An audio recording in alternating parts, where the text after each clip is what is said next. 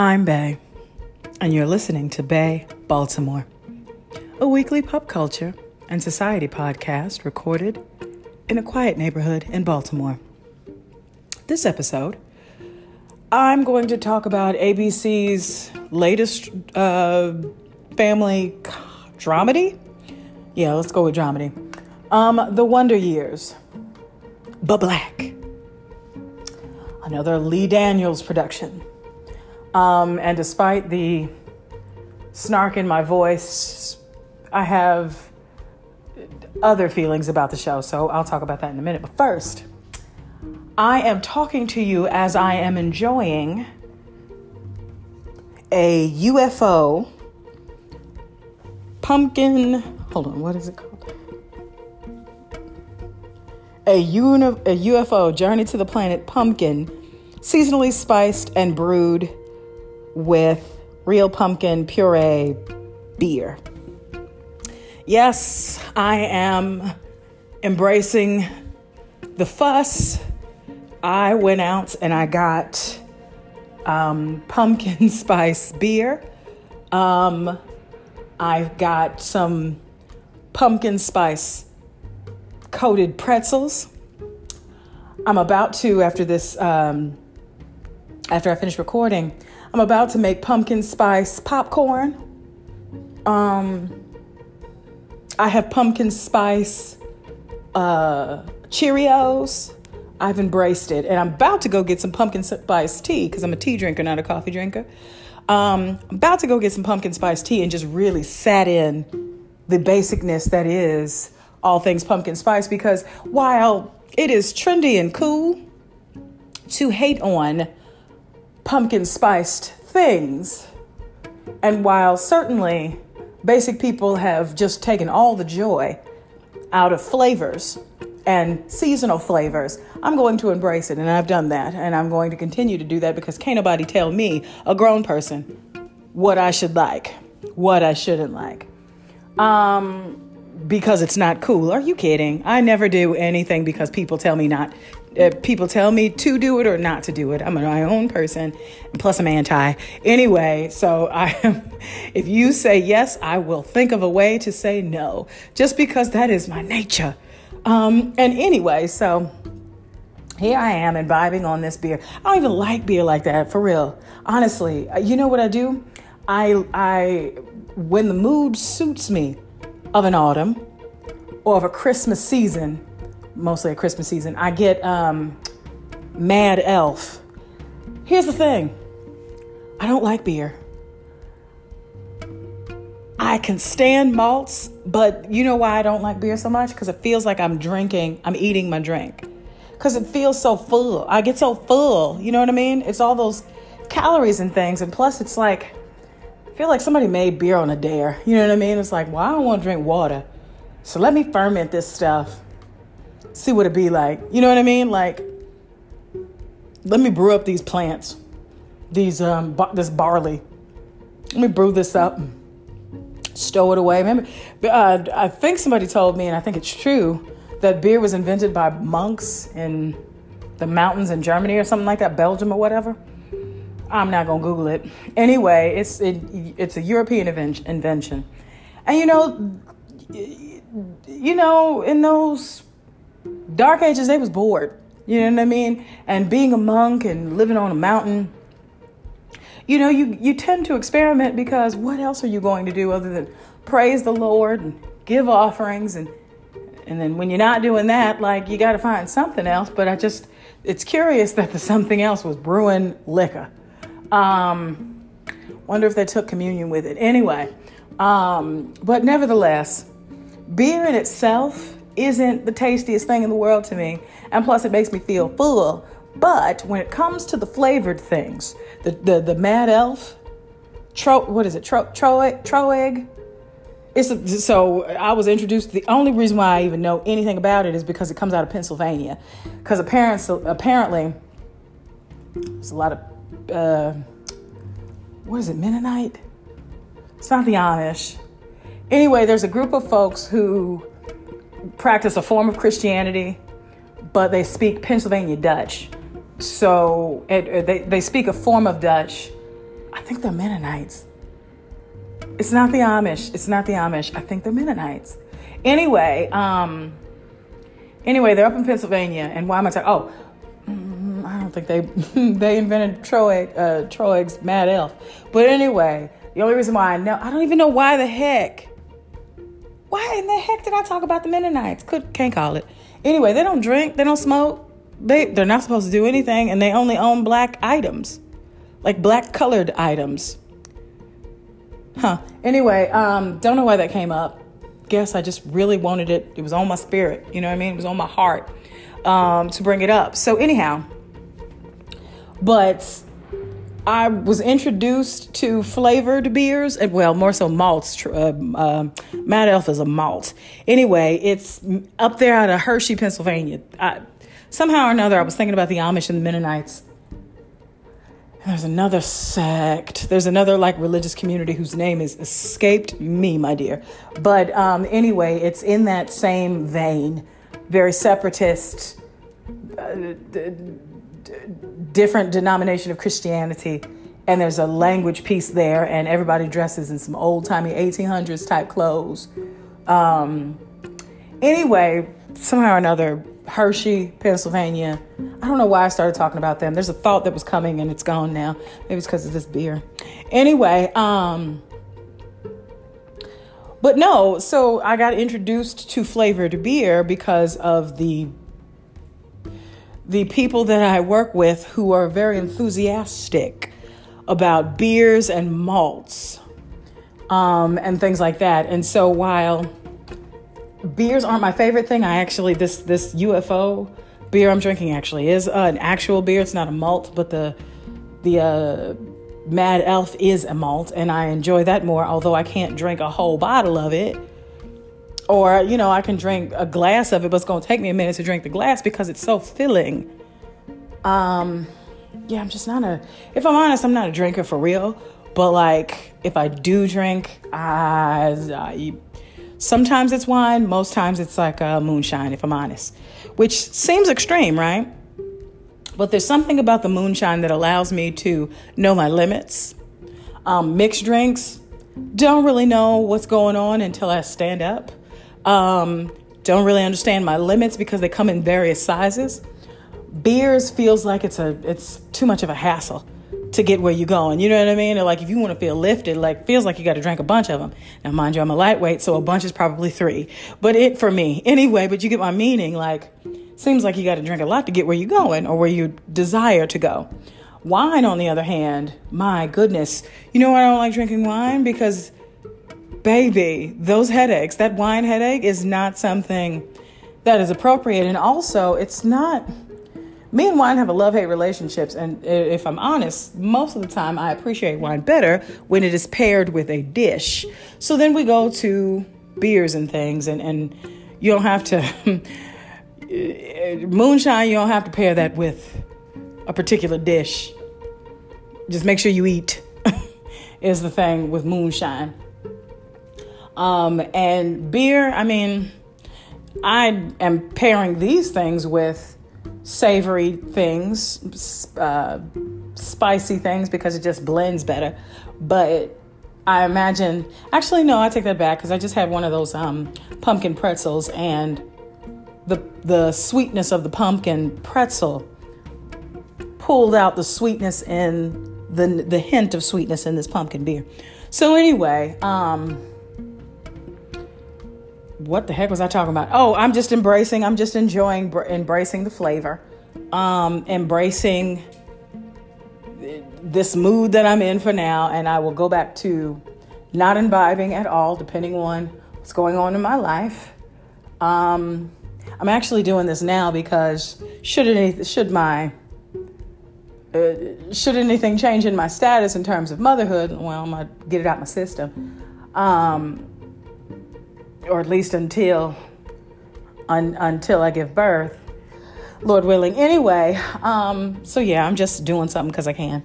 But why in the heck was I talking? Oh, I was just excited to talk about it. Just excited. It's the fall, went to the, I was about to say beautician, went to the nail shop, you know what I mean, around the corner. from the place, turned into the, these spicy colors, the warm fall darker colors, because we're walking into October. And I want to be ready. It's fall now, so you need to act accordingly. Went ahead and debuted my I went ahead and put on that my Beyonce boiler suit. Put a belt on it, y'all. One of the last times that I can wear my my toes out. Had my platform sandals on. Put a belt on. Tied my hair up because my locks I just pile them on top of my head at this point sometimes because it's just easier than them hanging long. So I piled them on top of my head and wrapped my hair in a nice African print kente cloth scarf. Walks around and thought I was doing all of it, and I got compliments, so I looked cute. It's still oversized as all get out, but I don't think I am gonna get it tailored because I don't know, a fitted jean jumpsuit would probably get on my nerves in the summertime. And a fitted jean jumpsuit probably would also get on my nerves in the wintertime because it's all about layers in the wintertime. And I don't know that I want a fitted jumpsuit. Now, I might change my mind. But right now, the way I feel, it's more so of a petty note. I didn't already pay, $200? Close to $200 for this jumper. This jumpsuit, I'm not finna pay $1 more. Let alone 50 or more, 80 to get it tailored. No, I'm not. I'm gonna make this thing work. And plus it doesn't actually look bad. I think I was just frustrated and overwhelmed by the fact of how huge it was and the fact that my silly self did not scroll down in the pictures and go to the description where it said that it was oversized. So if you want a tighter fit size down, they clearly said that in the description, but my silly self gonna scroll through the pictures and literally see the models and how baggy it looked on the models, but let Beyonce's picture influence me. I'm so silly. That was but I'm not alone. I saw the YouTubes. You saw them too, of people buying those chaps and wondering how the heck they was gonna make those things work. It was more so the chaps. I think the other clothes, people figured it out, like the snap button skirt. I'm curious about how they made that boxio blazer, that crop blazer work, because that was never going. I know for a fact, my shoulders, I've got sturdy shoulders, so I could pull off, a square blazer, but not no crop top, baby. What? I gotta go buy other clothes to fit with it. And those pants that came with it, you must be joking. You must be kidding. I'm not wearing those. Those pants were ridiculous. I bet you can see them on her site, the Ivy Park. You might could still see them. But no, that was never going to be in my wardrobe. For 2 seconds though, y'all, that bodysuit called to me, and even after, I think I shamed it because I think I talked about it whenever this dropped. I can't call when it dropped, but whenever it dropped, I think I talked about that bodysuit. But I'd be lying if I didn't share, if I wasn't honest about the fact that bodysuit ran through my mind for a long time. But ultimately, it was the denim thong aspect of it that just reminded me that it was a good decision not to move forward with that. And then thank God everybody else bought them up. And so I'm like, okay, well, there's nothing to buy and it's not going to be restocked. So it is what it is. But that bodysuit was running through my brain for real, because I was really thinking about the ways that I could make that thing work. And it's true. I could have accessorized that thing and it would have been bomb, but how uncomfortable, and how long you going to be able to wear it? Because the only time you could be able to wear it for real and comfortably is in the summertime. And baby, isn't it too hot for you to be wearing a denim thong bodysuit? Or what do you call it? Not a body. Yeah, a bodysuit. So yeah, there were a couple of other things on there that were interesting, but not interesting enough and different enough for me to want to buy them. Except for those bucket hats. I'm really frustrated I didn't get an Ivy Park bucket hat. Daggone it. I wanted, and would have been fly. if I had gotten the denim bucket hat, the reversible one, the denim blue bucket hat to go with my denim blue jumpsuit, boiler suit. Now, I'd have felt right as rain on that. I to be honest with you, I think I'd have set that thing out. I really would have, but I just could not get down with paying $45 for no bucket hat. Are you kidding? $45 for a bucket hat that you can go anywhere else and get for $2, $5 at the most, because that's because you're being fancy. Get real. $45 for a bucket hat. But at the same time, I did pay almost $200 for a jean. Well, I will justify this jean boiler suit because it's actually good quality. It's like Levi's quality. Like good jeans, Levi's quality. Not that stretchy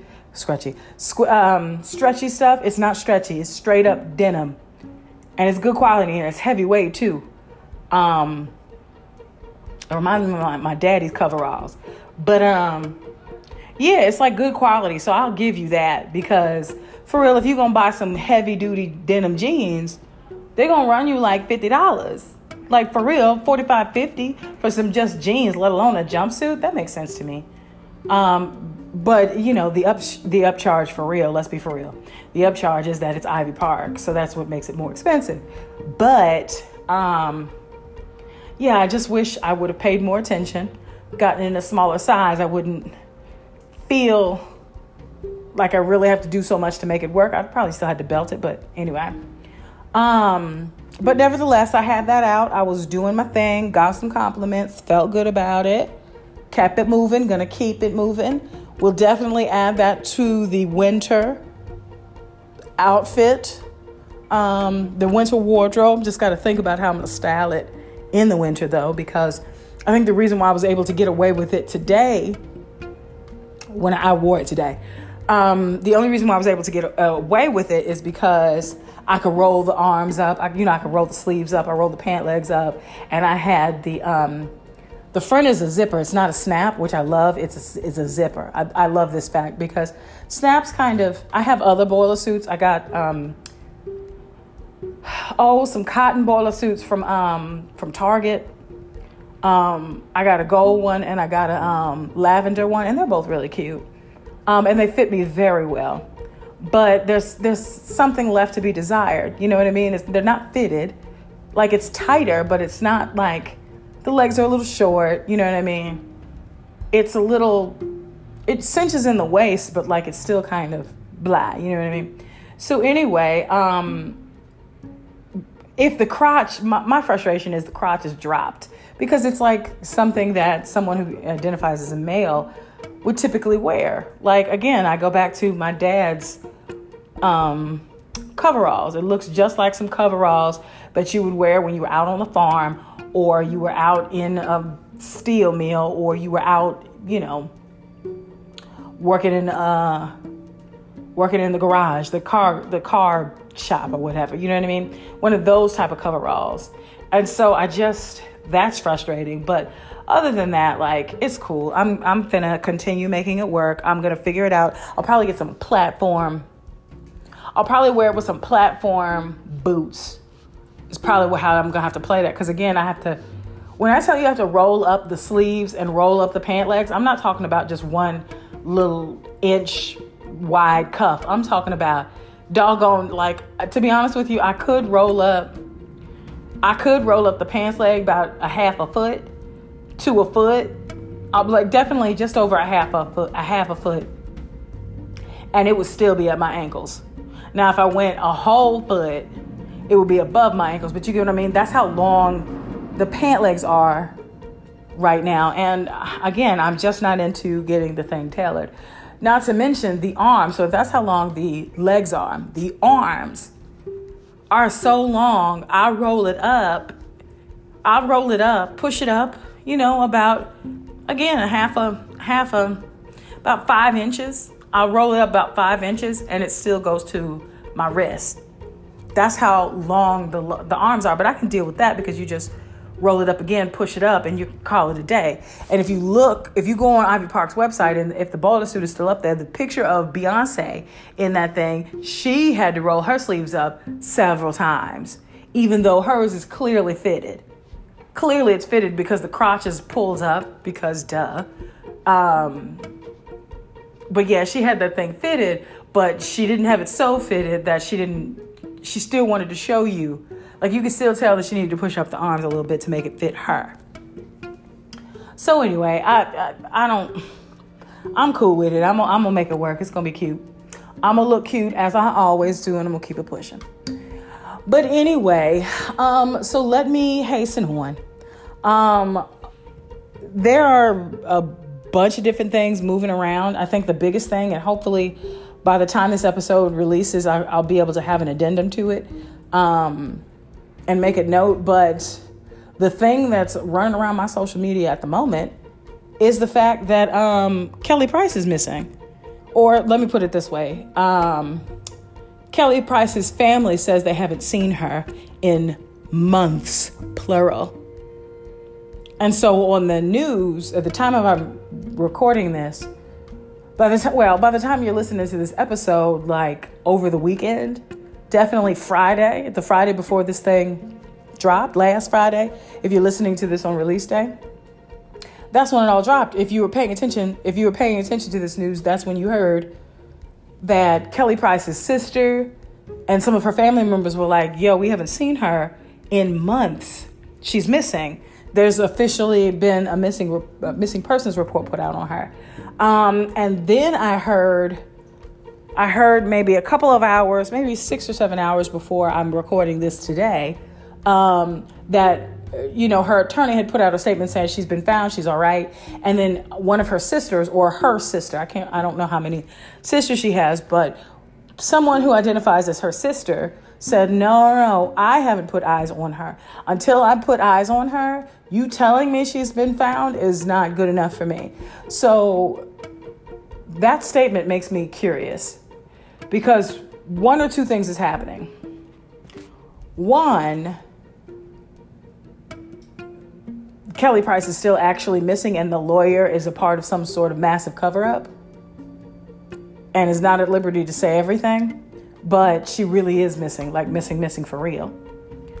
Or two, Kelly Price don't want to be seen by her family because some shady stuff went down and she no longer wants to be. Either some shady stuff went down in the scenario where she no longer wants to be seen by her family, some shady stuff went down and she no longer wants to associate with them, or somebody has gotten in her ear and made her separate herself from her family.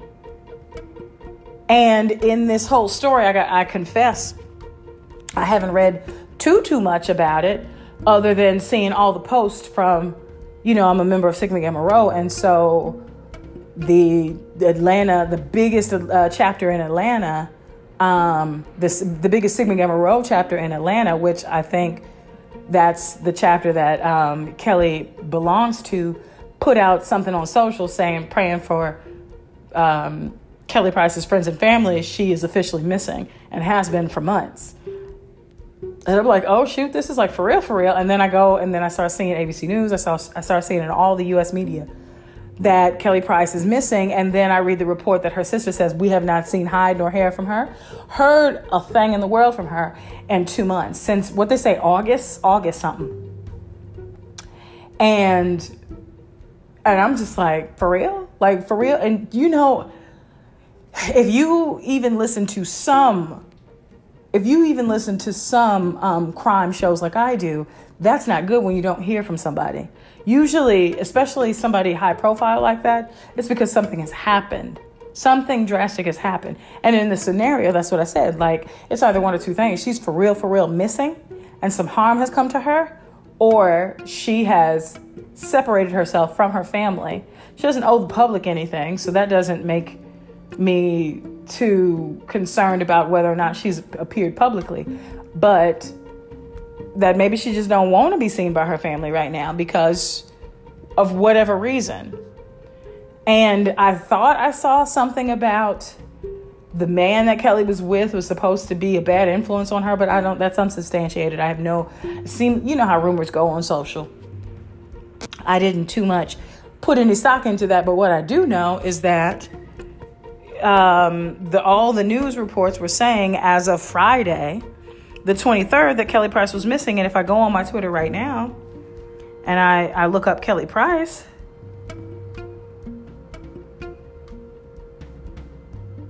Be a King, Bernice King, 22 hours ago, posted, "We need to see Kelly Price live and sharing that she is safe." Again, this is an answer to her attorney saying that Kelly Price was safe. Again, leading back to my piece that the lawyer knows something, either that she's missing and they're not at liberty to say anymore until things are confirmed, or that she don't want to be found because she's doing her own thing. Joanne Reed from the she has a show, I think, on MSNBC.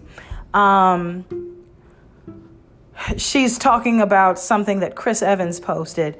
Chris Evans, a regular person, not Chris Evans, the actor, posted a note from somebody saying, Kelly Price's sister disputes attorney's statement that Kelly is safe and sound. I have not seen my sister in months. Until we physically see my sister, we don't know anything. Months, plural, y'all. That's the thing that's bugging me out. Yeah, just a bunch of blue check people talking about she's missing.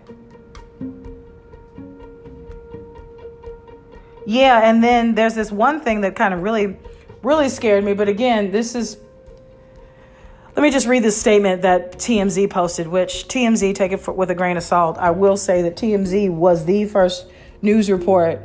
That was the first place where I heard that Michael Jackson had died. And this was literally like 20 minutes, less than an hour after he died, which let me know that TMZ was unscrupulous enough to get the juice and get it, no matter how they didn't really care how they got it, so long as they did get it.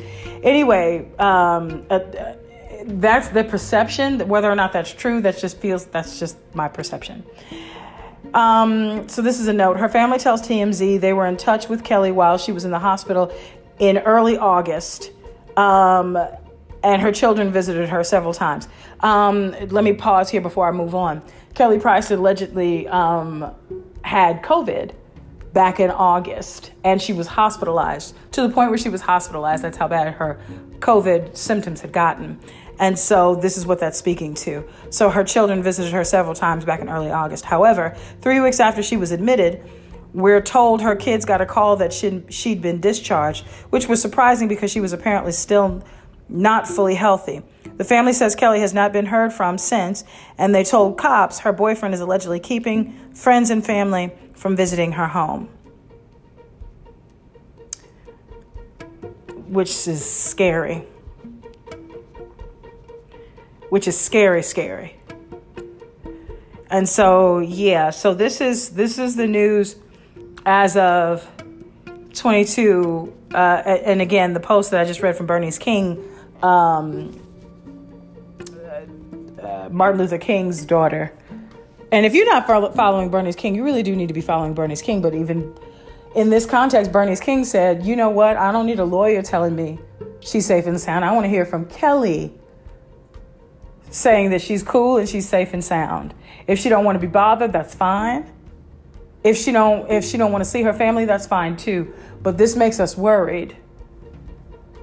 And I'm also wondering, I don't know how old Kelly is.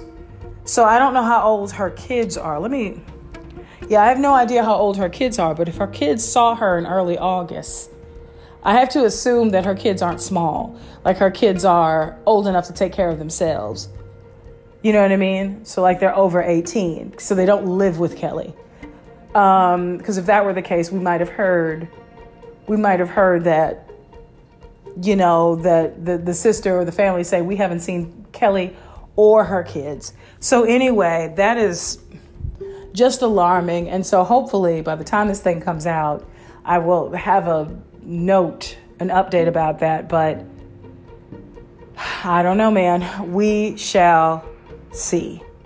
But anyway, let me hasten on, since we'll put a pin in that and see if there are any updates, and we'll move on. And today I'm going to talk about the Wonder Years, the 2021 Wonder Years, with an all-black cast, executive produced by Lee Daniels, who has brought us things like, what the heck is that? For Colored Girls, For Colored Girls, that movie, The Butler, Star, TV show Star that I never watched, and some other stuff. Lee Daniels is not a favorite person of mine because he feels I don't know, he's just not one of my favorite people because I just don't, number one, I don't like a lot of his movies because they feel like hollow or they feel very respectability politicsy in a weird way. And then also his answer to, I think I have not been a deep fan of his. Like I was never really moved by him, but I think I was never a deep fan of his after he made the statement when asked why Star's lead character was a white girl and the black women were supporting. In his TV show, he said, because it's time, we need that representation. And it was a dumb answer. It was a stupid answer. Like he was trying to get a white audience to watch the show.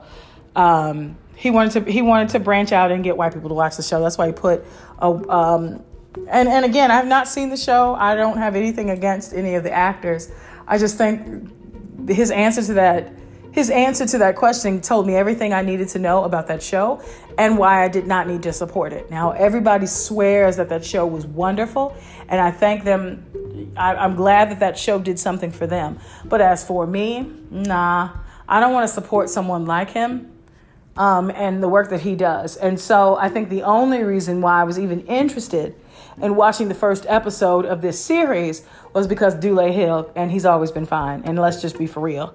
And plus, it is good. It do feel good to see brown skinned characters, different shades of brown, of darker brown, but nevertheless brown skinned family on TV that do something to me. It really does. It really does. Like, that matters to me. And so I will give you one episode and I will talk about that. And then I will, at the end of this episode, I will decide whether or not I'm actually going to finish watching. Because again, those Star comments or the comments about his casting of Star really rubbed me the wrong way. And I got to be honest with you, he seems shady.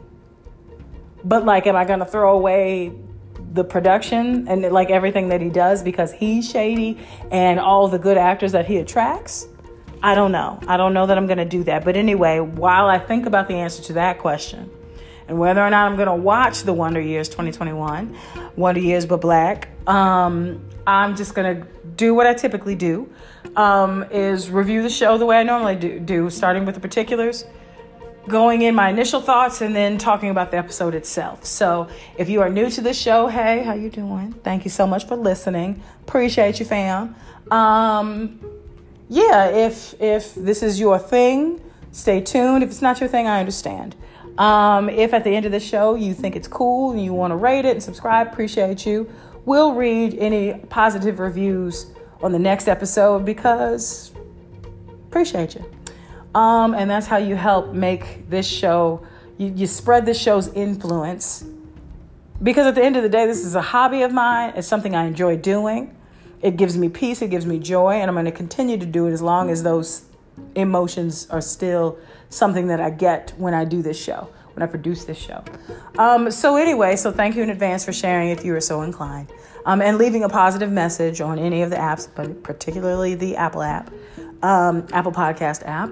And yeah, anyway, now that that's out of the way, appreciate you for listening. And if you do come back in the next segment, it's all about the first episode of 2021, Lee Daniels, The Wonder Years.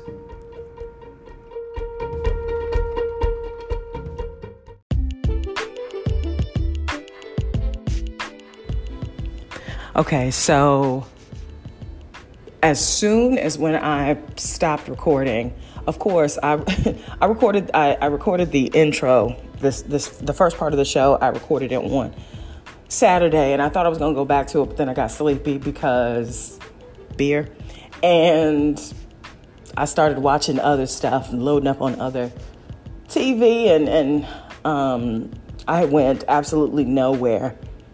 Long story short, these days I try to stay in the house unless I have to come out because, man, I need to find balance. I honestly need to find balance because I go from one extreme to the next. I give up all of my free time or I snatch it all back, and I'm trying to find a balance. So I was in my snatch it all back phase. So anyway, but I didn't end up doing anything else. But I'm glad that I stopped and picked back up again because on Sunday, Kelly Price did an interview with TMZ, and she looked healthy. She was coughing in the interview. If you haven't seen it, she was coughing and it looked like she wasn't trying to catch her breath so much as it just, you could tell that she looked like she was getting over a cold, only we know that she's getting over COVID, and we know that the breathing part is the biggest issue. The respiratory issues are the things that linger, especially for folks who are dealing with long COVID. The respiratory issues linger, and she even said in the interview that in her statements, that she was not quite in her touring. She wasn't tour healthy yet, or some variation of that phrase that, and she said she was dealing with long COVID. And then anyway, so it was exactly what I thought it was going to be, but it's not super shocking because I'm sure everybody else thought it too, especially if they knew more about the relationship between Kelly and her family. But Kelly is estranged from her sister, the same sister who was making the statements, and that her youngest child is 27. So of course she has COVID, you can't be in the house. And she also made a statement. I looked at the whole interview. Unless I'm confused, I saw it on Twitter. And anyway, she was saying that, the people did see me. The doctors and nurses who were caring for me saw me. My husband saw me.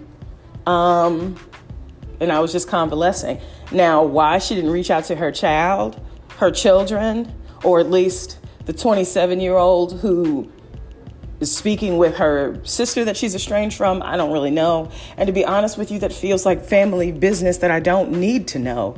I tell you, it's like people want to know so much personal stuff about these families. I don't want to know the heartbreaking story behind the fact that two sisters aren't talking. Kelly said that she hasn't talked to her sister in over a year.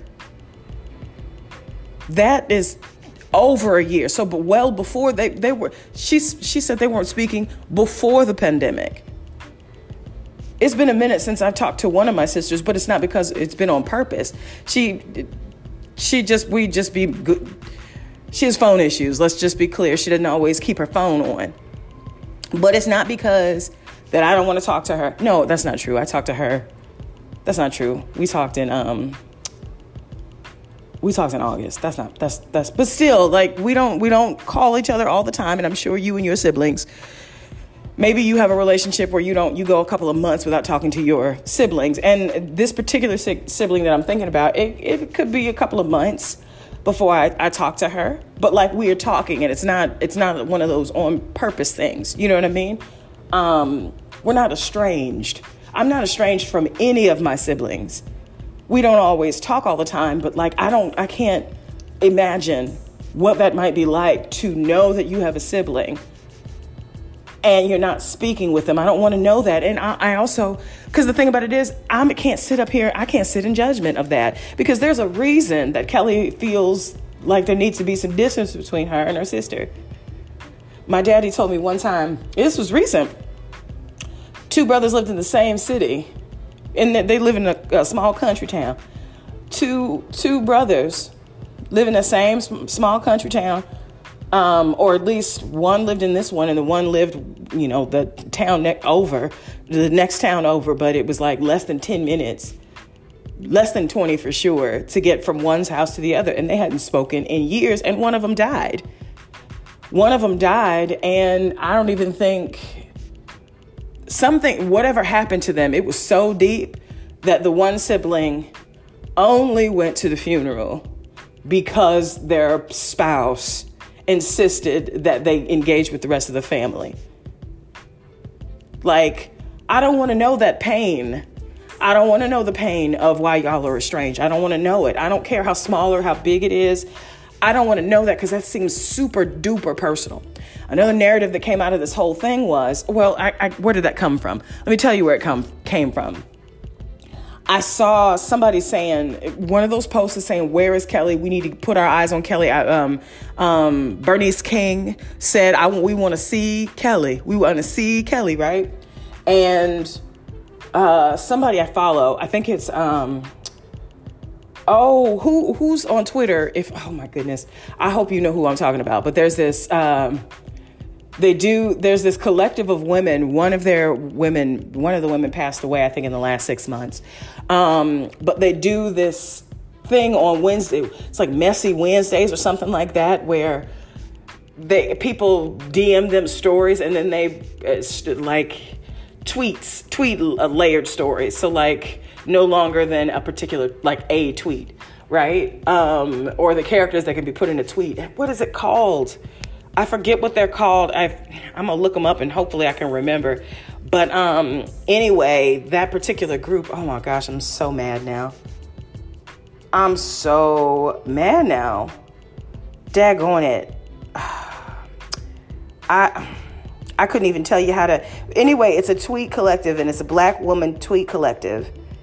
It's a collective that they have Twitter, and it's like Messy Wednesday.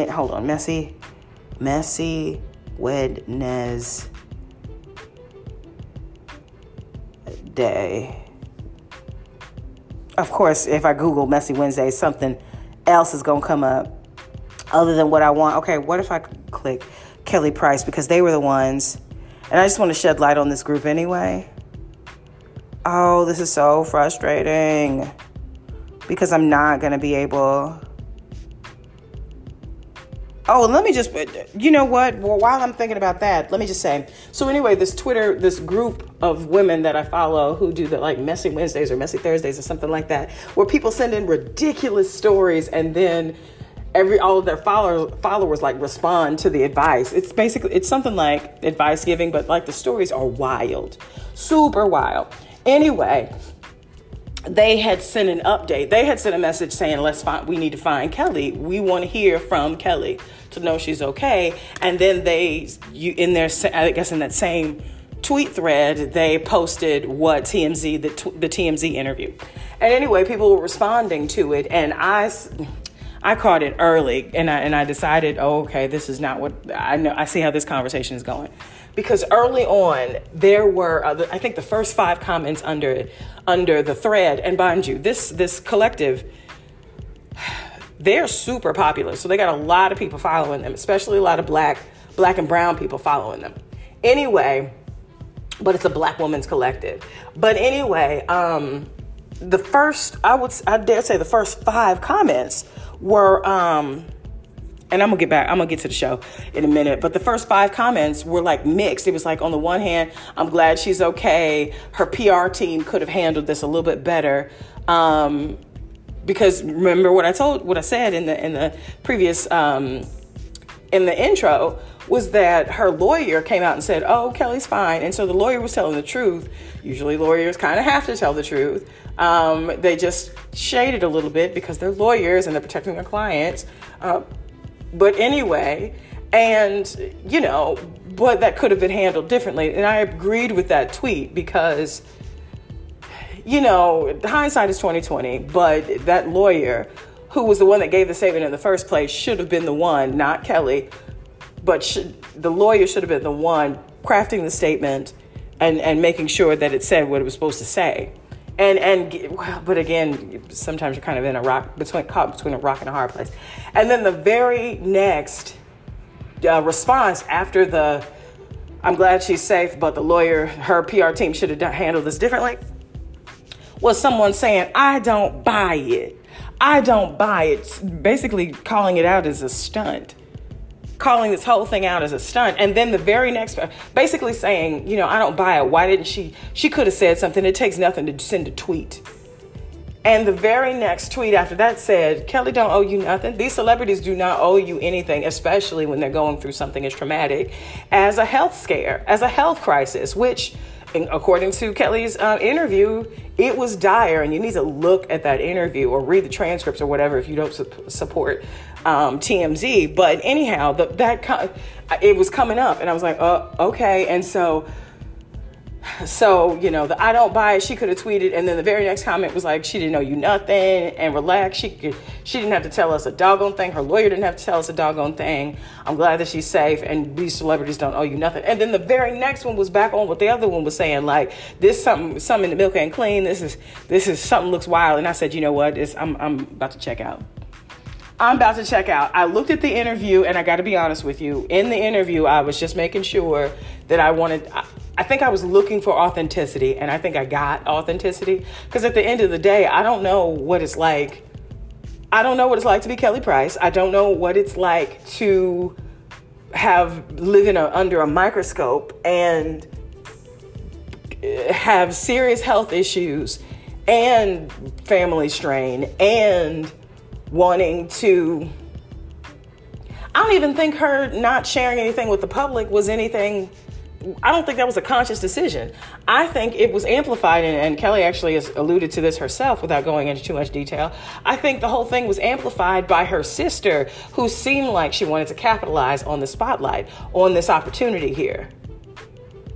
That's what it felt like to me, because when you're like real sick, case in point, my brother, one of my brothers, I can't remember if I shared this, but he had a massive stroke at the beginning of September, a massive stroke.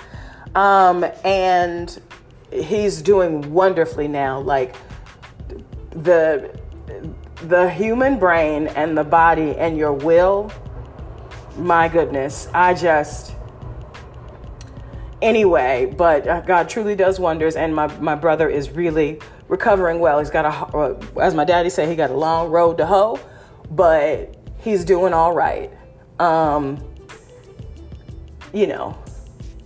Anyway, I could say so much more about that, but anyway, my brother's doing okay. But in the meantime, it was one of those situations where I had to be the notifier because I had to be the notifier. So I had to reach out to all the siblings. I had to reach out to all the aunties, all the uncles, all the cousins. I was the notifier. And I missed a couple of people in the early, I missed a couple of people, and it would be one of those things where like one day I would go down and I would have my list together and I'm like, okay, bam, I think I got everybody. And then I wake up the very next morning, I was like, son of a gun, I gotta go notify everybody else. Boom, because I missed them. And it was like, if you guys know anything about what I'm talking about, sharing bad news with a family member, it's almost as if when you're telling that family member for the first time, it's almost as if you're kind of reliving the first time you heard this really bad news each time you send the notification, and it takes a lot out of you, but you do it anyway. But then add on top of it, like I completely forgot my one brother, completely forgot him. And he's close to my heart. I don't know how I forget him. I forgot him. And I told him, and his first response was, "Dang." And I'm just now finding out. And I said, charge it to the brain, because it's not there's nothing else I could say, but charge it to my brain, because certainly my heart didn't try to keep this from you. So anyway, I guess my point is, when something happens to you or something happens to your loved one, things get confused, and notifying, like being on social and notifying everybody, it's not priority. Like you go to your immediates, which is why I'm wondering, what's the relationship like with Kelly and her 27-year-old daughter? What's the relationship like? Clearly, we kind of understand the relationship is strained with her particular sister, but that doesn't mean that all the kids didn't. You know what I mean? Kelly said that she felt like her sister turned her daughter. And again, I don't want to get into it. I don't want to hear nothing about that. You know what I mean? Because I don't want to, this is not a spectator sport. Severed relationships, strained relationships is not something that I just enjoy hearing about or enjoy like digging into and getting all the good gossip about it. That's somebody's for real life, and I'm not into it. Which seems petty because I'm into other gossip, but it's something about those family strains that hit differently for me, and I'm not into it.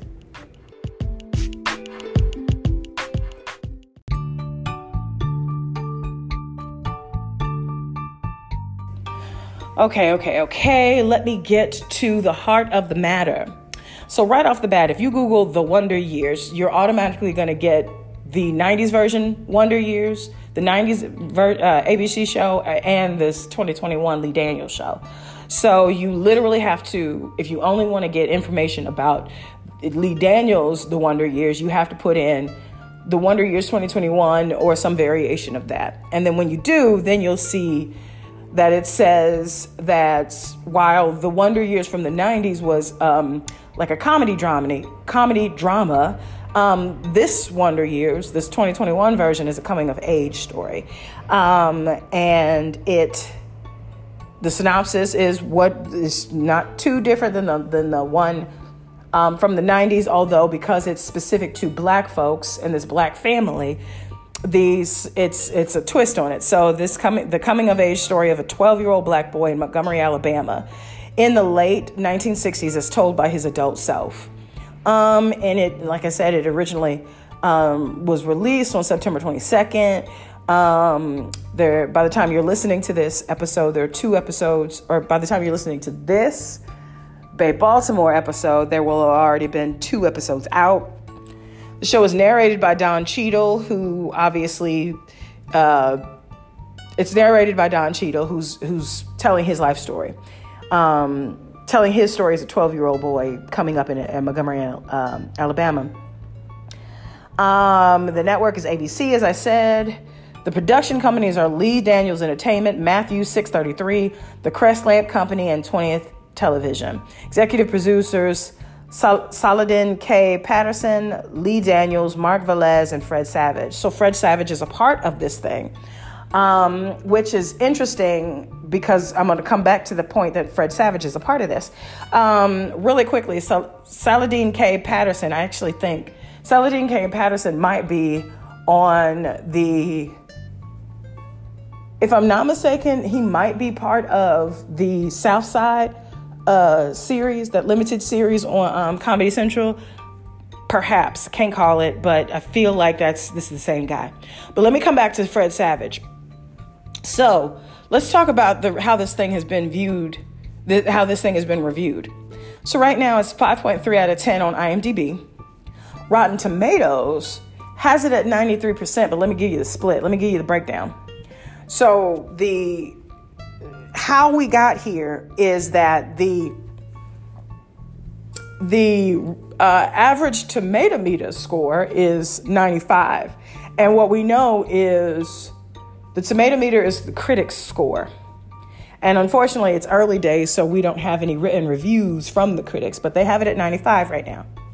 The audience score, however, is at 98%.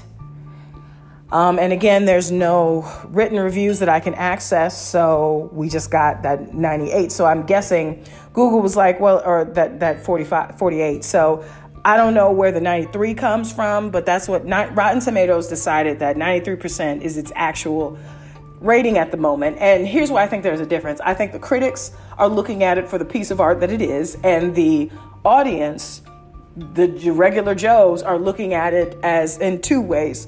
Oh no, look at this liberal piece of garbage coming out. You're ruining the Wonder Years. It was a coming of age story of a regular American boy. You don't need to make him Black. You don't need to set it in Alabama. The show was good as it was. For people who are attached to the show for nostalgia purposes. And then there's a whole group of people, I'm sure, who hate it because of the fact that it's super liberal. It appears to be, oh no, we're talking about Black people and racism and all of that stuff, and I don't want to hear all of that. It's just another attempt to whitewash or brown wash. I don't even know if people use that term, but like to color history and you're changing history and I don't want to hear it and all that stuff. So basically what I'm saying is the 48 is a bunch of haters. Because if you like that type of show, you like the type of show however it comes up. And I got to be honest with you, I watched the first episode and it reminded me of the one episode that I watched of The Wonder Years with Fred Savage.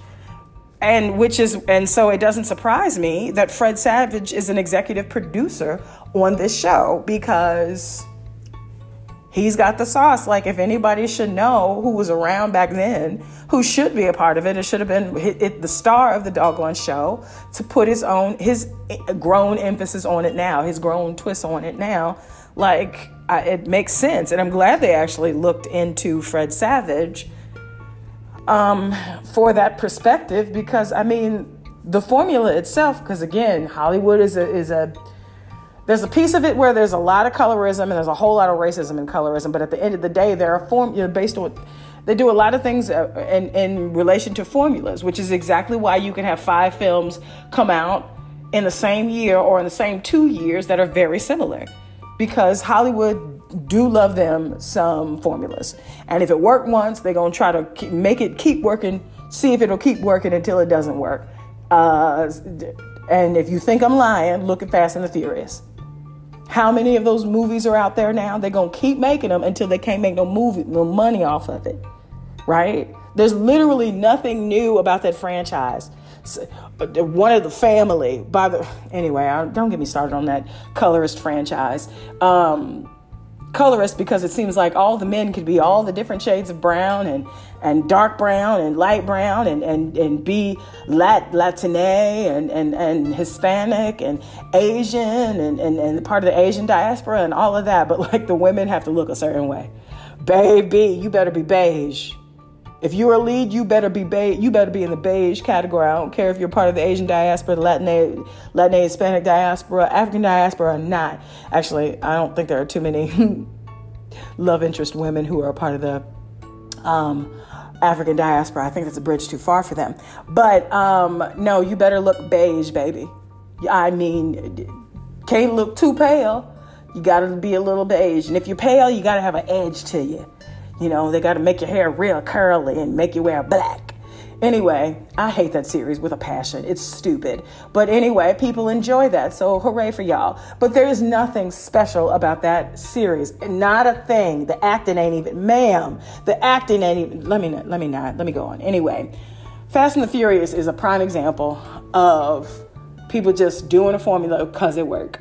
Anyway, Tyler Perry, all of those doggone Madea films and shows, it's a formula. Now, mind you, that wasn't Hollywood, that was Tyler Perry, but like they and we are complicit because we be paying money to go see the same stuff over and over and over again. But anyway, let me move on because I sound like a hater right now. Let me get to the show. But anyway, I just find it ironic that the critics have this thing rated high and the audience has it rated low. Sound like some hater to me. Anyway, all right, so let's talk about it. So I already said that Don Cheadle was the narrator. And Don Cheadle's younger the 12-year-old counterpart is Elisha Williams, who plays Dean Williams. Don Cheadle is the older Dean Williams. His father is played by Dule Hill with his fine self, who plays Bill Williams, who in this show is a recording artist and like a for real recording artist. And we'll get back to that in a second because I just think it's fascinating and I wonder where it's going to go, because there's something about the 60s and fame that interests me. But I'll get back to that. Hopefully I remember the point I was trying to make. And then you got Laura Kariuki as Kim Williams, Dean's sister. And then you got Sekon Singblo playing Dean's mama, Lillian Williams. And then there's another comedian in here that I've seen before. Okay, let me just go through it. You got Milan Ray, who plays Keisha Clemens, who's Dean's crush. You got Amari O'Neal, who plays Corey Long, who is Dean's friend.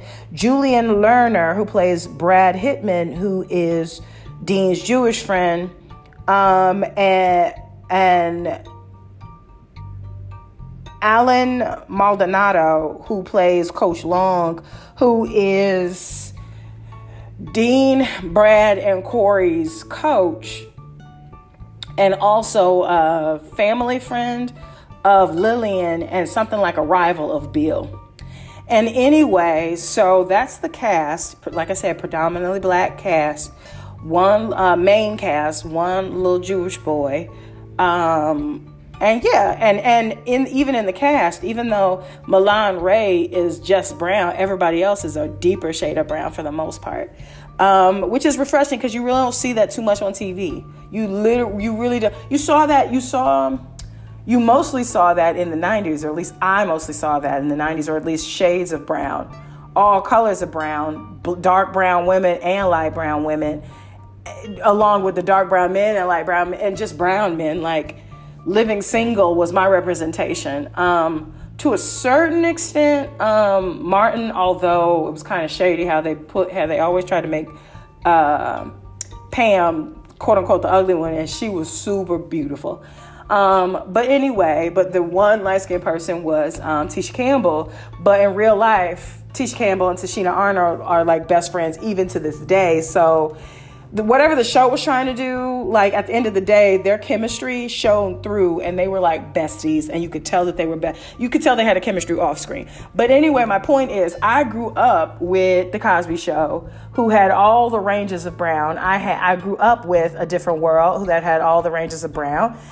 Even though those shows were coming, even though A Different World and A Cosby Show were like nearing their end when I was aware, like in 92, 93, both of those shows were coming to their end, but I was going back looking at the reruns and I've seen all this representation. And then I'm watching Living Single. And I'm like, oh, shoot, I can't wait to get grown. I'm going to move to New York. And I'm looking at this and I'm like, this is like my family. Everybody ain't the same color, but we're not all the same color, and that's fine. I appreciate that representation because I look like my family. And there was another show whose name I forgot. Oh, Martin. And even though that Martin always dogged on Pam, I was like, she's beautiful. Everybody knows she's beautiful, duh. And her and what was Tisha Campbell's character's name? Gina. Her and Gina were like besties, like you could tell. So anyway, it was totally fine. So this show, I'm hoping that this show, it's ranging. I will say this: it's the main cast the family is mostly dark brown, but there's a range of brown shown in this show of the main cast, which I appreciate. Anyway, so I'm hoping that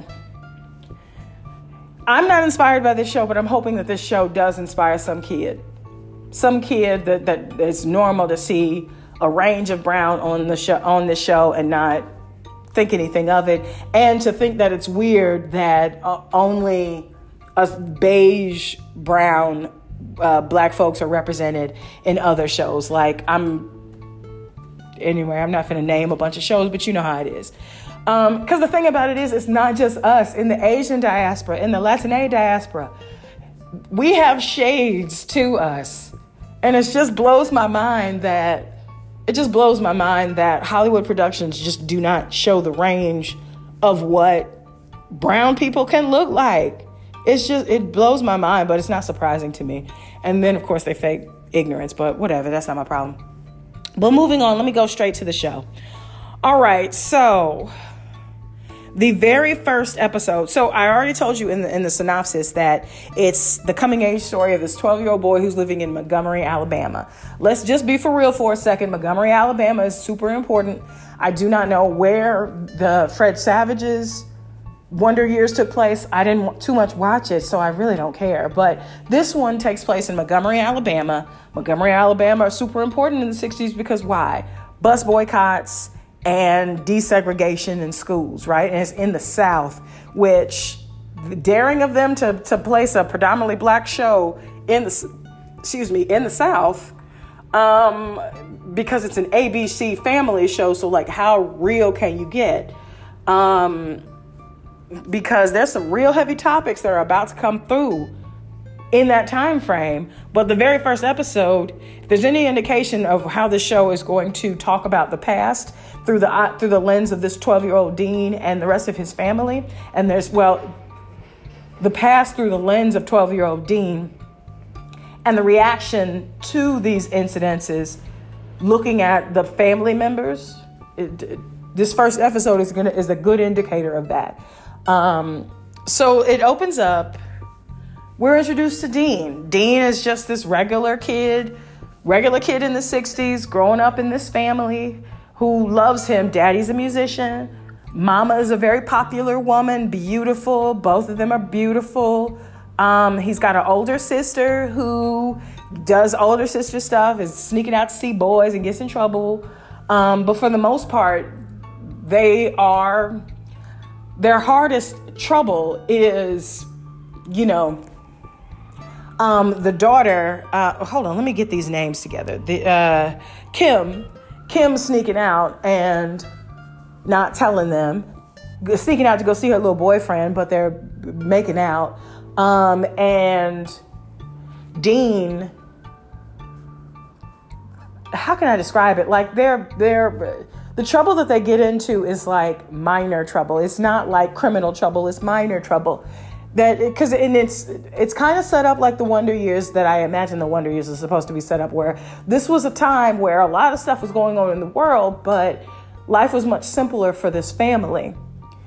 Now, that's kind of the premise that it starts on, but it doesn't end that way, and it actually takes a turn in midway of the show, or the episode. But so, introduced to Dean, Lillian, Bill, and Kim as this rambunctious but loving family. Daddy got a day job, which I don't know what his day job is, other than he's a musician and he has a song on the radio.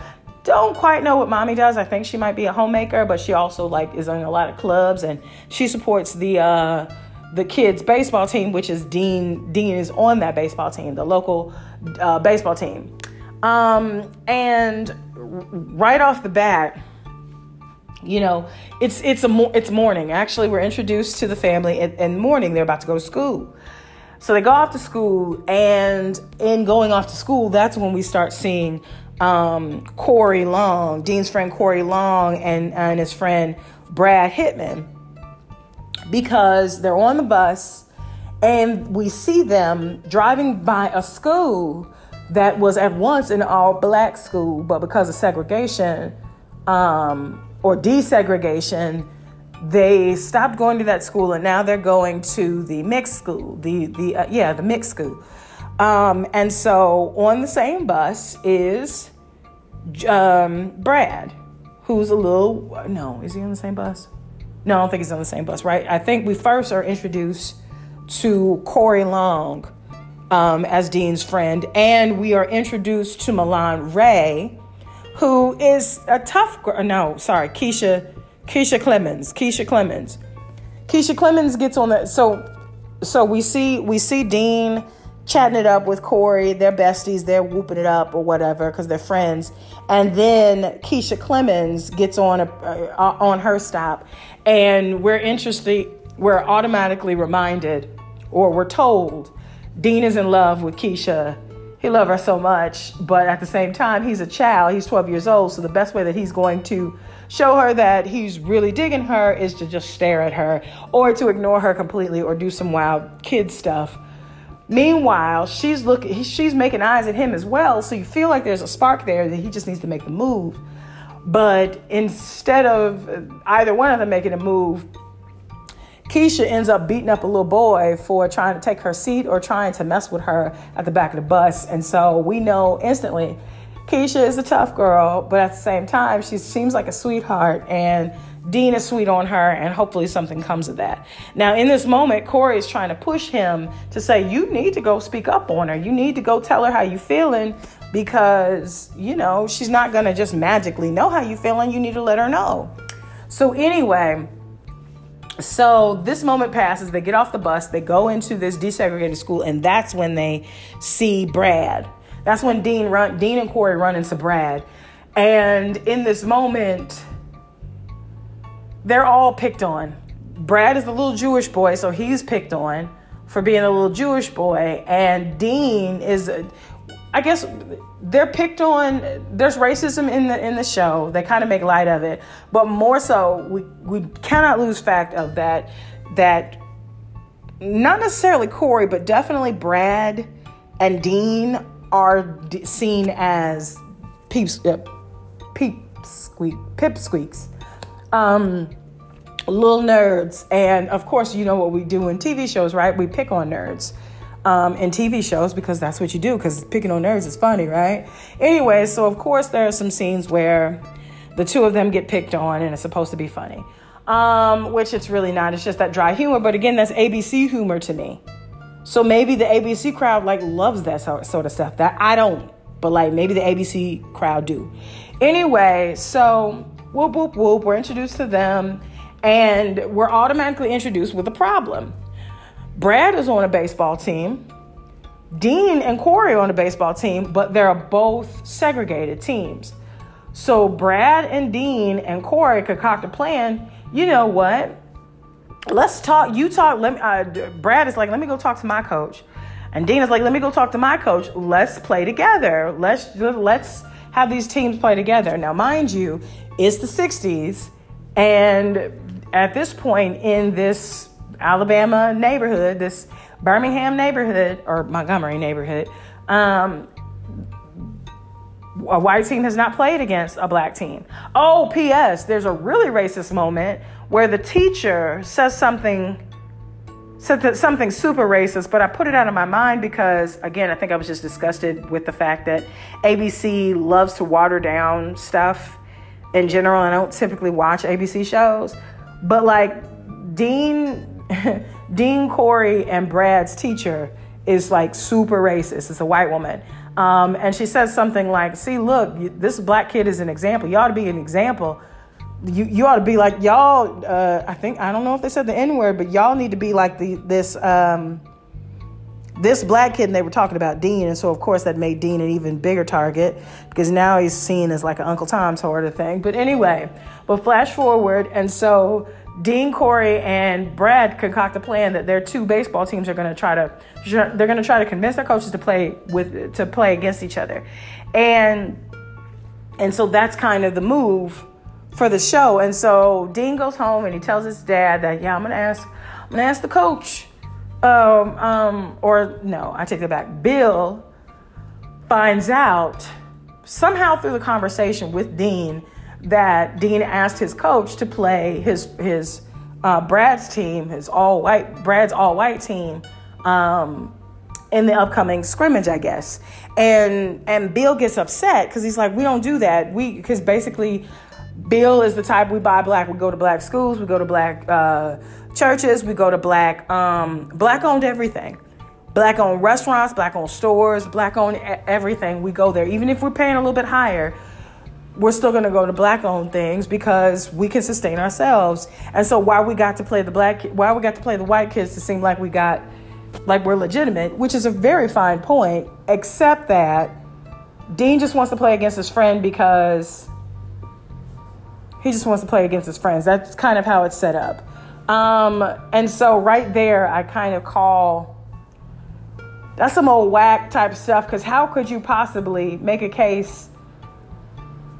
I just think that was a little too kind of trifling for me, because supporting your community is a real thing. And to me, you shouldn't conflate playing baseball with the white team as the same thing as literally putting food on the table of a grocer or of teachers in this particular universe. You know what I mean? Like, these conversations aren't conflated. Y'all playing baseball together is not the same as us making sure this black grocer gets the money that he deserves.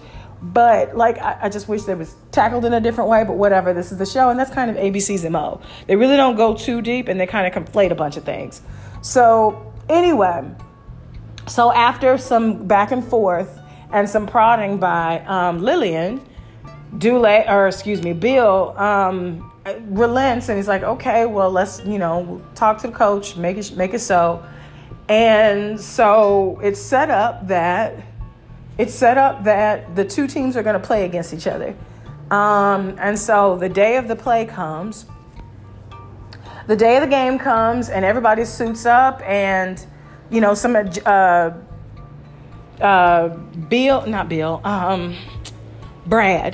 Brad's family, I guess we can describe Brad's Jewish family as could have been a part of the freedom fighters or whatever. And so Brad was taught that, we're not different because of the color of our skin and all of that. So,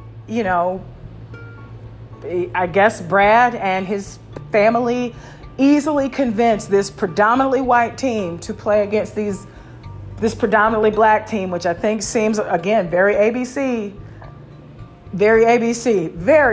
but whatever.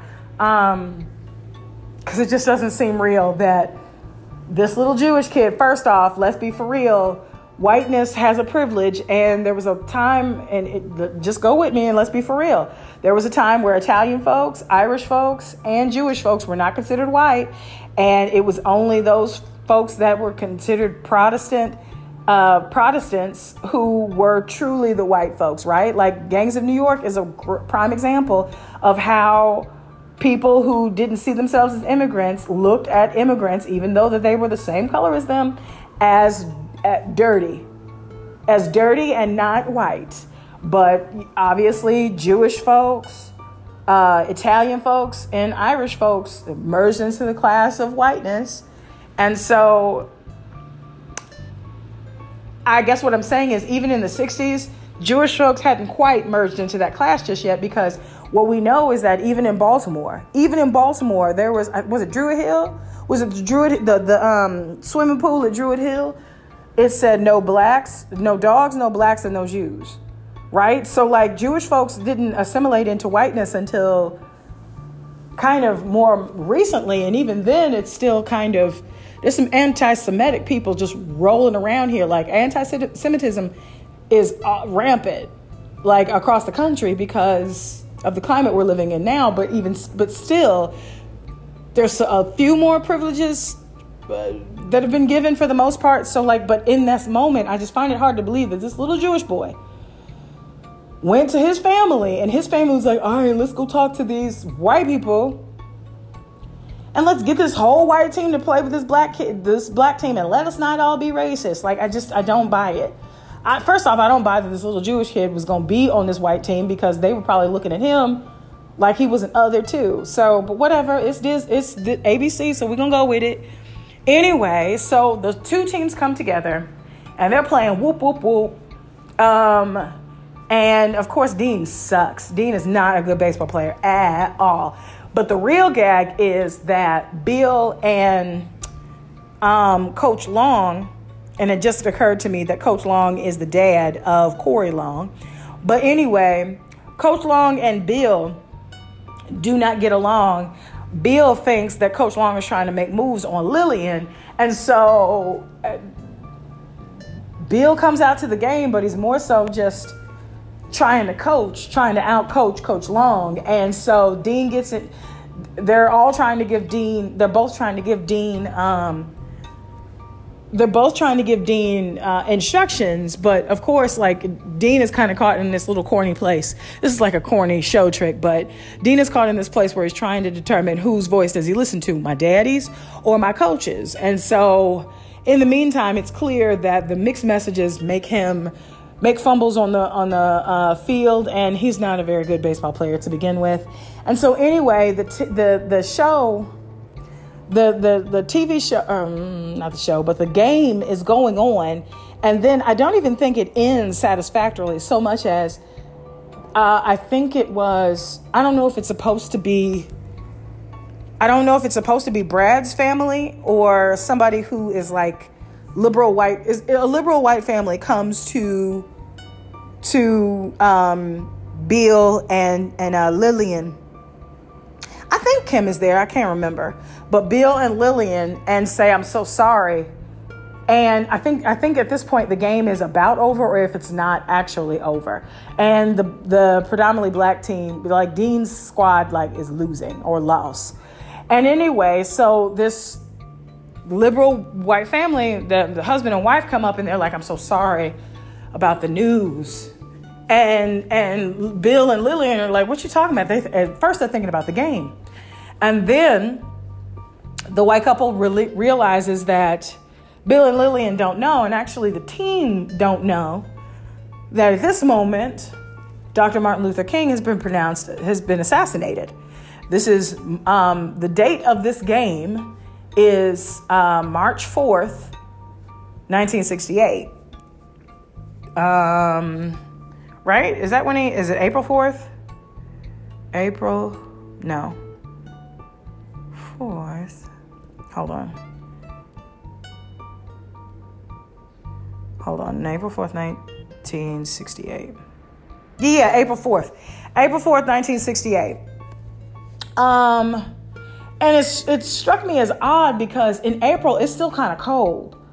But like everybody was out and they were kind of a little sleeveless. Like they only had like light little things over them, like suit jackets or not even that. It almost felt as if they were playing baseball in the summer, which seems odd to me because who in the heck, like I know climate change is real, but like it'd be snowing in April. I don't care if you're in the South, you're not walking around with bare legs and no sweater and coat on. You have a coat on in April, but what do I know? Maybe that April was particularly warm. But anyway, so the day that they're playing the game is the day that Martin Luther King Jr. was assassinated. And at this point, the mood of the show completely changes. Everybody is somber now.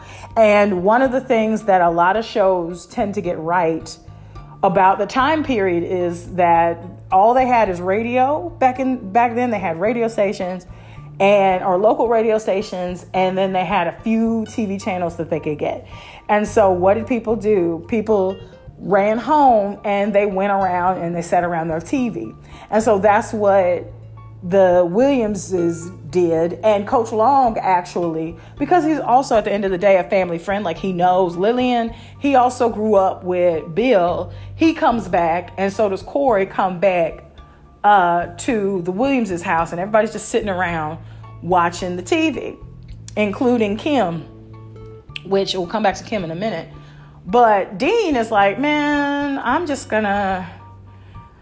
don't really know how to feel. And this is Don Cheadle. Don Cheadle is narrating this. He's like, I really didn't know how to feel. So I'm going to hang out with Corey, my friend, at our spot, which is a spot behind the old school that was shuttered because all the black kids were being bused to the desegregated school. So anyway, he got on his bike and he goes to that school and he's going to meet up with Corey. And in trying to meet up with Corey, because he's like, this seems way too heavy for me, but I want to just chill with my friend and kind of talk, kind of chop it up with him, just kind of see how he's feeling. He comes across Corey making out with his boo, Keisha. They're on a swing set and they're kissing. And at this point, he feels sad, and I'm feeling betrayed for Dean because Corey knew that Dean liked him, but what Dean didn't understand was that Corey was telling him to make a move because Corey liked her. So, and Keisha is just like, it's whatever. Like, I know where Milan Ray is from. Milan Ray is from that movie with Issa Rae and Marcel Marseille. The Big, or that show where it was like a trading places sort of thing. That's where I know that little girl, because I was like, this little cute face. I know this little cute face from something. That's where she's from. She's from that Marcel Marseille show. And did I just say the name of that mime? Anyway, Issa Rae and anyway, you know what I'm talking about. That little Big. I think it's called Big or something like that. Anyway, came out like 3 or 4 years ago. But anyway, that's why I know that little boo-boo. Anyway, but Keisha is just like, it's whatever. Dean hasn't come on to me. I don't even think she's thinking about him like that in the moment. She's looking at Corey, who's come on to her. And so the show ends in 2 ways. we see that, let me back up for a second. We see Dean's heartbroken by Corey, his best friend Corey, and now it's kind of set up to like, how are they going to be friends going forward? Like, how is that going to work how's their friendship going to work out now? And he's still going to be pining for Keisha. But let me back up, and I didn't say a whole lot about Kim. Kim is in there. Kim is really super smart. She's like the golden child of the family. She's also very pretty. So, of course, she has little boyfriends that she goes out and sneaks out to go see. Of course, she gets in trouble by her parents because they just want her to do right and go to school, do her SATs so she can go to school. And obviously, she's going to go to a predominantly black, like a HBCU. And so there's a point in this show where she's supposed to be studying for her SATs or ACTs. Anyway, and at the end of the show, again, because the family, everybody was notified that Martin Luther King was assassinated, what we see is that instead of Kim studying her SAT, she's actually reading, I think she was reading Soul on Ice. Soul on Ice by, why is that significant? Hold on. I used to know who that was made by. Soul on Eldridge Cleaver. Now, did that come out in the 60s? Oh. Yeah, it was published in 68. And so she's reading Soul on Ice by Eldridge Cleaver of the Black Panther Party. And so it's clear that in this moment, we see a couple of things happening. We see 12-year-old Dean having his first heartbreak. We see Bill, Lillian, and Coach Long coming to terms with they're all just friends and we can work this out. Also, I forgot to mention that at the breakfast table, Bill's hit song is on the radio, but it's like they celebrate it, but then he has to go to work. And that kind of reminds me of what it used to be. What it used to be back in the 60s, where fame wasn't as instant as it kind of is now. Although just because you have a hit record today doesn't mean that you automatically have a lot of money. But it just kind of underscores how these people had to go to work. After they first hit, they still had to go to work at the steel mill or wherever, the typing hall or whatever they were doing. They still had to go do that day job until there was a point where somebody picked them up, some record label picked them up, and the money started to come in, or the royalties or the advances started to come in rather. But no, so like his show was on the radio, and then he had to go to work, and everybody else went to school or did their due. Like they celebrated for that moment, and then everybody left. But anyway, so at the end of the film, we see that Bill, Coach Long, and Lillian are trying to find some sort of truce. Bill not being so jealous about Lillian just trying to do better for the community and her kids, and just trying to help out wherever she can. And Coach Long just trying to be a good coach. And at the end of the day, they're all three kind of figuring out how to move forward together in this grief of the assassination of their leader, one of their most promising young leaders. Because remember, regardless of what Martin Luther King looks like, that dude was 38 years old. He was not in his 50s. That dude was 38. Wait, was he? Hold on. Pretty sure he was 38. Martin Luther King, age at death. It's pretty trifling. He was 39. Okay, so I wasn't wrong. Yeah, he was super young. Well, not super young, but he wasn't like he was a spring chicken, but he wasn't old. Anyway, so you see them coming to terms. You see Dean dealing with his first heartbreak like it's super fresh. He's he's not ready to deal with heavy stuff, the heaviness of Dr. Martin Luther King's death. But like the biggest tragedy in his life right now is really the fact that he thinks he's lost the girl of his dreams to his best friend. And how to navigate that space as a 12-year-old is going to be something that obviously we're going to see in the next episode. But the other thing that I'm interested in learning more about is Kim and how she turns, because it's clear that Kim is going to turn militant, quote unquote militant. And so it'll be interesting to see how the show talks about her rising and differing political views to her parents. Like how her views are going to differ and how the family is going to deal with that, and how Dean is going to deal with all of that change in his family, plus the climate in school, plus the fact that his best friend kissed his girl in his head, and how they're going to navigate possession, because again, it kind of feels like he had possession of her, but like he didn't open his mouth to say anything to her. So it's going to be interesting. Relationship dynamics are going to be tested here. But in a very ABC way, so I can't expect that it's going to be done in a deep way. It's ABC. And again, when I'm saying ABC, they tend to water things down, as evidenced by this first episode, right? But they still did hit heavy issues. So I do expect them to continue to hit heavy issues.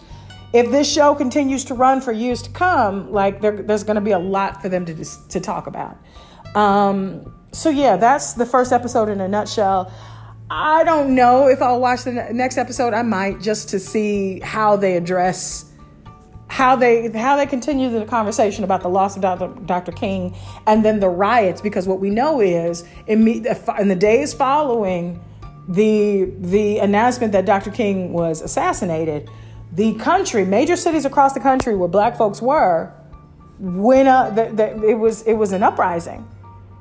It was an uprising in Baltimore, in Baltimore and Philly, in DC, in New York, in Detroit, in Kansas City, in all the major metropolitan areas across Los Angeles, the major metropolitan areas across the country where Black folks were. It was an uprising. So anyway, we'll see how the show addresses that. So I'll watch this second episode, and I'll just take it one episode at a time to determine if I'm going to keep watching this daggone show. But yeah. Anyway, so that's that on that. Appreciate you for listening today. I just realized that I haven't been counting. I didn't have my special watch on, and so now I'm putting it on. Suckers. Anyway, yeah, that's the show. That's the show for today. This is what I want to know. If you watched the 90s Wonder Years, if you watched the 90s Wonder Years and you think you may watch this show, this first episode, or you have watched it, or you have feelings about why you don't want to watch this one, send me a message. I want to hear about it, because I told you I didn't watch the Wonder Years because I'm like, why I'm watching this predominantly white show? I don't really care that much about this particular show, so I never watched it. So I don't know how this version of the Wonder Years is different than the 90s version of the Wonder Years. I don't know what heavy topics that show handled and whether or not this show is doing a better job of it. I don't even know where the Wonder Years from the 90s was set. Do you know what I mean? So anyway, I think the Wonder Years from the 90s was set in the 70s, whereas this one is set in the 60s, the late 60s, moving into the 70s, which is a completely different view of history from Black folks' perspective. So anyway, I'm curious to hear how the shows are different, how they're similar, and whether or not like you genuinely just don't want to watch it because this new version, because it's Lee Daniels, or the fact that you don't want to ruin your good feels that you had for the show from the 90s. Like, just because I didn't want to watch it doesn't mean that this thing didn't hold that Black folks don't have a special place. Black folks my age don't have a special place in their heart for the Fred Savage Wonder Years. Because let's be like, Golden Girls has a place in my heart, and ain't too many Black people in that show at all. The entire cast is white, with a few Latine and Hispanic, and a few Black people, and maybe one or two Asian folks sprinkled in the middle. Let's be clear. But like, I have a place in my heart for the Golden Girls. So, you know, I open up that. I give you that space, but I want to know, if you're not watching it, why aren't you watching it? If you are watching it, what are you looking for? What are you hoping to be different? Anyway, so click the show notes and leave me that message, and I will definitely listen to it. And in the next episode, I'll respond to it. Meanwhile, if you want to rate the show favorably or what have you, help me out by helping spread the reach of the show by sharing this episode with somebody you think might dig it, or any other episode that somebody in your friend group might enjoy. That would be kind of cool. Because at the end of the day, this is a hobby. Never forget, this is a hobby that I do. It's not like I can quit my day job and do this. I'd consider it, but I'd have to be making money, and I'm not making dollars off of this. So it's just a thing that I do. So I appreciate you in helping me continue to do this thing. So rating this thing is how you're going to help me. So 4 or 5 stars, if you please. If that's not something you want to do, then you can just not rate the show at all and keep it pushing. Okay? All right. Thank y'all so much. I hope you have a marvelous day. And if your day isn't marvelous today, I hope tomorrow is better. Okay? Take care of yourself. Give the people that deserve the flowers in your life, give them their flowers. Receive compliments. Learn how to take compliments. Learn how to give them.